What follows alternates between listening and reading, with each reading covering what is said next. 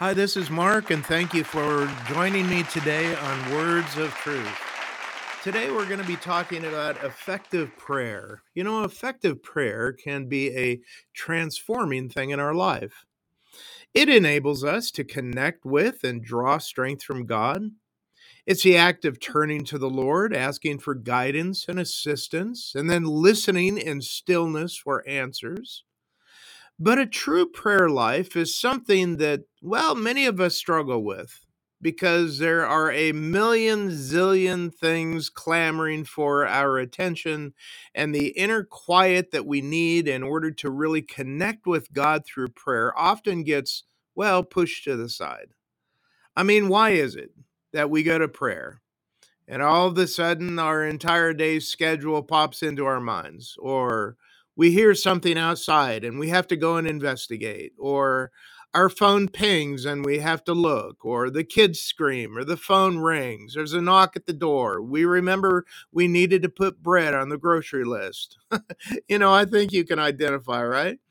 And because you know exactly what I mean, because you've been there. And so today, let me just give you a few tips for how to pray more effectively and to help you on your spiritual journey. First and foremost, I encourage you to aim to pray with purpose. What do I mean by that? Well, it's important to come to prayer with a clear understanding of your goals. The topics for prayers are endless, of course. The scripture addresses many of them. For example, just to name a few, Psalm 92:1 says, "It is good to give thanks to the Lord, to sing praises to your name, O Most High." And so we can use prayer as a means of thanksgiving and praises to God. We also use prayer for our petitions. Paul wrote in Ephesians chapter 6 and verse 18, "With all prayer and petition, pray at all times in the Spirit, and when with this in view, be on the alert, and with all perseverance and petition for all the saints." Philippians chapter 4, verse 6 says, "To be anxious for nothing, but in everything by prayer and supplication with thanksgiving. Let your requests be made known to God." And there are many other reasons given for prayer in the Bible, but my point is come to prayer with purpose. But then be specific when you're talking to God. Communicate your requests. Offer thanksgiving.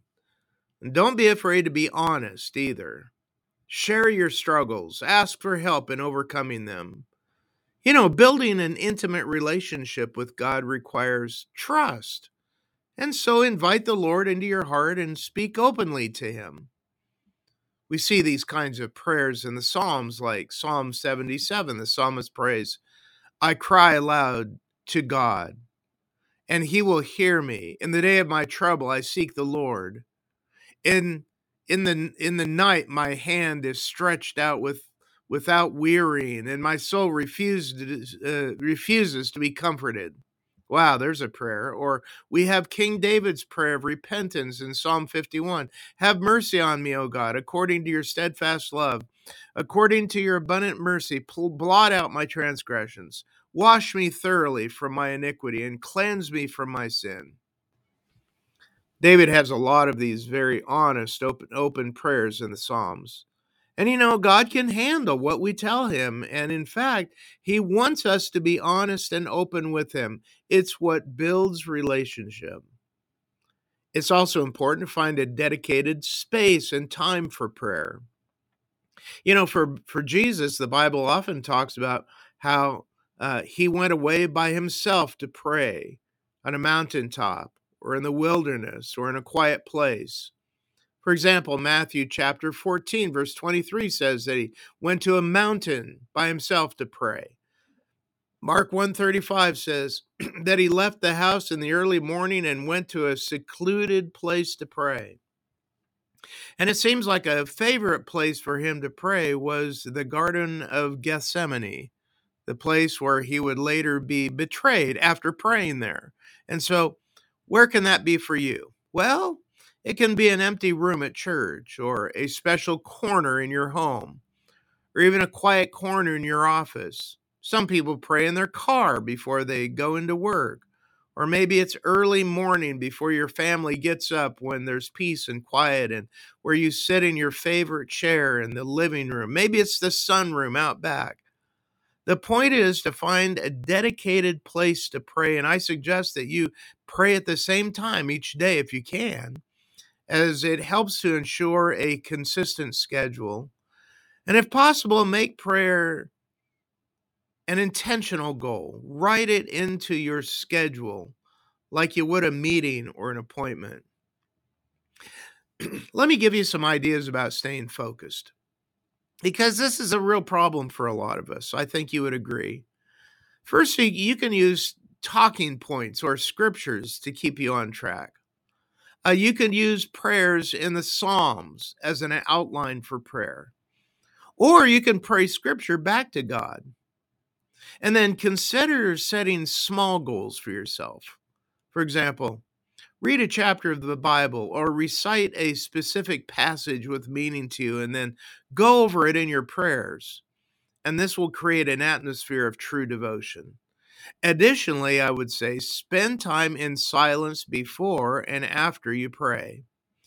Sometimes we'll have this list of stuff we want to bring to God and we spill it all out in a few minutes like a spilled glass of milk, and then we get up and go about our business.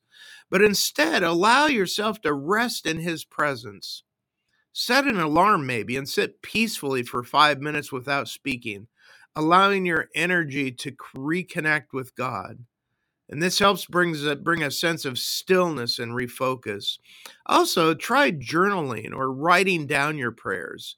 It can be helpful to have something tangible to review or share with a spiritual counselor or a mentor, or just review on your own, but it can also help with the focus issue. Well, it takes time and effort to develop an effective prayer life, but it's well worth the effort. With the dedication and commitment to the Lord, you can go to the Lord with confidence and with faith. Thanks for listening. I hope this helps. I'll see you again.